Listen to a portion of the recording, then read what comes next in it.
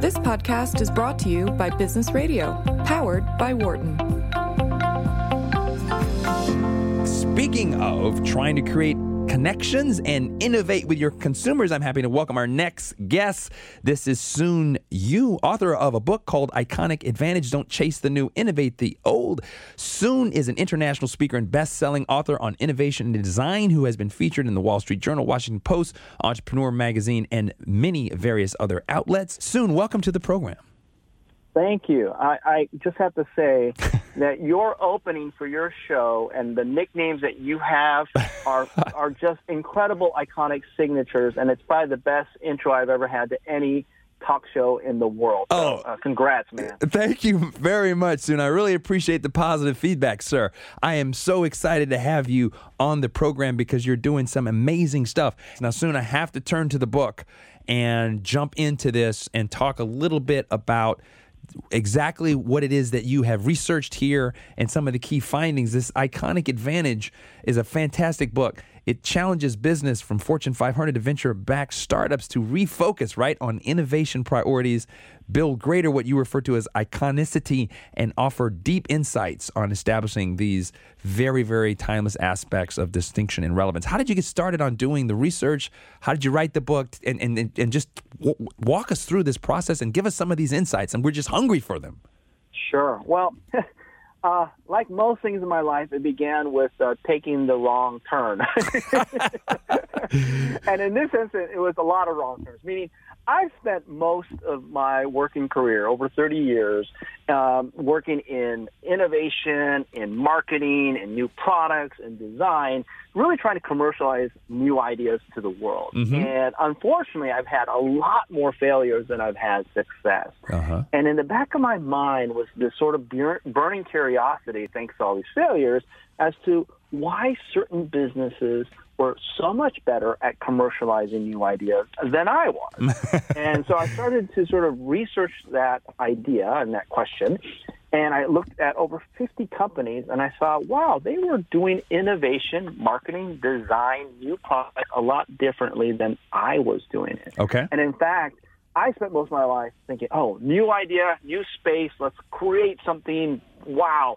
And I found that a lot of these companies, like the Nikes of the world, the Apples, the BMWs, mm-hmm. the Amazons of the world, mm-hmm. what they were actually doing was taking something that was already working, something that was already hugely successful, something that they already had both channel customers and consumers and clients who already loved them, okay? Mm-hmm. And taking their shiny new ideas, and instead of applying those shiny new ideas to shiny new spaces, they actually applied it to old dingy spaces. Oh, okay. To make their old dingy stuff more shiny.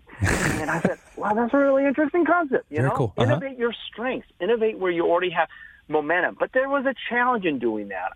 The challenge was, let's take cloth. You bring in this, when we brought in a lot of bright people from Wharton, right? Mm-hmm. And in fact, some of my best friends are from Wharton. And obviously, you bring them into the bleach or to the Clorox family, and there's all these new spaces we could go after, e.g., toilet bowl cleaners, right? But then ask them to work on the Mama brand and do version 9.6.7 of something that's been done for 100 years. Yes. It just isn't exciting for somebody or for anyone to sort of make their mark in an organization or be known for something. But clearly the companies like the BMWs of the world or the Nikes of the world or the Apples of the world, that's what they did. They brought in their best and brightest and had them take what was already working and make it work even better. Even better. And here's the big aha for me was not only were they doing this, but it made all the sense in the world, because if you're innovating what you're already strong at, where you already have market momentum, where you already have consumers and customers who love you, where you already have manufacturing lines that are already, proven and capabilities internally that have already, had the experience curve, the benefit of that experience curve, you're going to be likely a lot more successful, a lot faster, and at the end of the day, a lot more profitable with all your innovation efforts.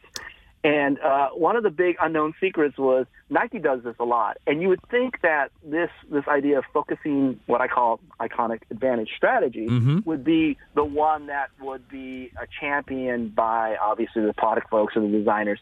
No, instead, the people that were the most excited about it were your CFOs and your supply chain folks. Interesting. And so, if you're a marketer and you want to get money and you want to get organizational support, right, follow this type of strategy of innovating the old. And so that's the aha moment.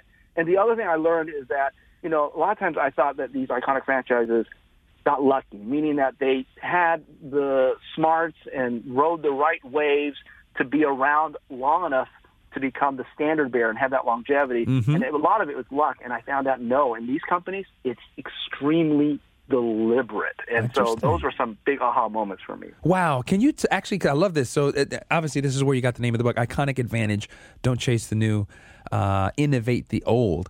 Give us some specific examples of some specific things that some of these companies did with their specific product that really sort of, that light bulb went off for you and said, that was cool. And this is evidence of this very interesting approach, which is to stay in your lane, but to innovate in your lane in these kind of key areas that you have momentum soon. Sure. So I think the first thing we're trying to answer in the book was kind of what makes anything iconic. And to understand that, then we could reverse engineer what were the principles and best practices used to supercharge the qualities that make something iconic, and then, which companies were doing that. And that was sort of the process we took. And when we looked across all these great companies, there's three things that really signify iconic franchises, brands, and services. Gotcha. And the first is this.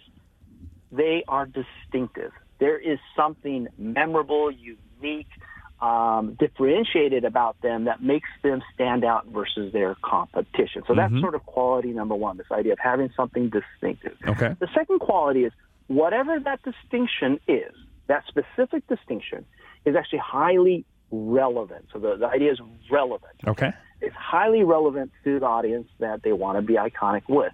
Now, the key on this relevance is that you actually want to be timelessly relevant. You want to be relevant yesterday, you want to be relevant today, and obviously you want to be relevant in the future. Gotcha. So does that mean to avoid like fads and trends like that soon? Yes. Gotcha. Absolutely. Because the goal, in order to get, so you add in the third quality, which is they had universal recognition for their relevance for that distinction. Once you have those three combined, if it's timeless, then you have longevity. And through longevity of having recognition for your distinctive relevance, you become the standard bearer for that distinctive relevance. And when you reach that standard bearer level, that's when you reach iconic status. So it was distinction, relevance, and recognition, and doing that over time is what created this idea of iconicity. Interesting. So knowing those are the three qualities, what can you do to supercharge those three qualities? So in the book, we outline the three things, and what I'll do is I'll walk you through an example of how one company took these three things. But I talk about this idea of, one, you need to create noticing power, which is about creating distinction, something that makes you stand out and people take notice. The second is, I call it staying power. It's not just about relevance today, but it's about relevance both tomorrow, today, and in the future. And so this idea of creating timeless relevance and sticking around, so staying power. And the last, once you have great distinction from your noticing power and timeless relevance from your staying power, you want to create scaling power to create as much recognition as possible. Gotcha. So it's those three powers that you're trying to focus on. So when you think about somebody who does this well, I'll take one of the brands we all know and we all love, which is Nike. The Nike Air Max just celebrated its 31st anniversary. It's been around for 31 years. Right. A long time. Long time. So how have they been able to do this? Well, first and foremost, they have a franchise that has great noticing power. Whenever you see an Air Max shoe, you automatically know it's an Air Max shoe because there's a bubble in the sole, right? There's that air pocket. Right. And by the way, I don't know if you noticed, but the first iteration of this technology, which was really created by a guy named M. Frank Rudy, and he was a NASA engineer who actually developed the technology to protect the astronaut's head from trauma by putting air pockets there. So he sold that technology to Nike to put it in the sole. Interesting. So first things first, on notice power, you need a signature element, and they figured that was, for them, it was this idea of the air pocket. The next thing in order to create power is they needed to make sure that they married the old with the new. So in every iteration over the 31 years, they've always protected the air pocket, but they've always added three elements to keep it relevant and around. First is added innovation. They kept innovating on that air pocket to make it bigger and bigger. And then the second thing is they added brand new design to make it fresh and exciting and new. And lastly, they added great storytelling every single year to make the brand more meaningful and more relevant to people. Very, very cool stuff. Sun Yu, thanks so much for joining us tonight. It was great to have you, and I hope you join us again soon. Thank you so much, Marcus. For more insight from Business Radio, please visit businessradio.wharton.upenn.edu.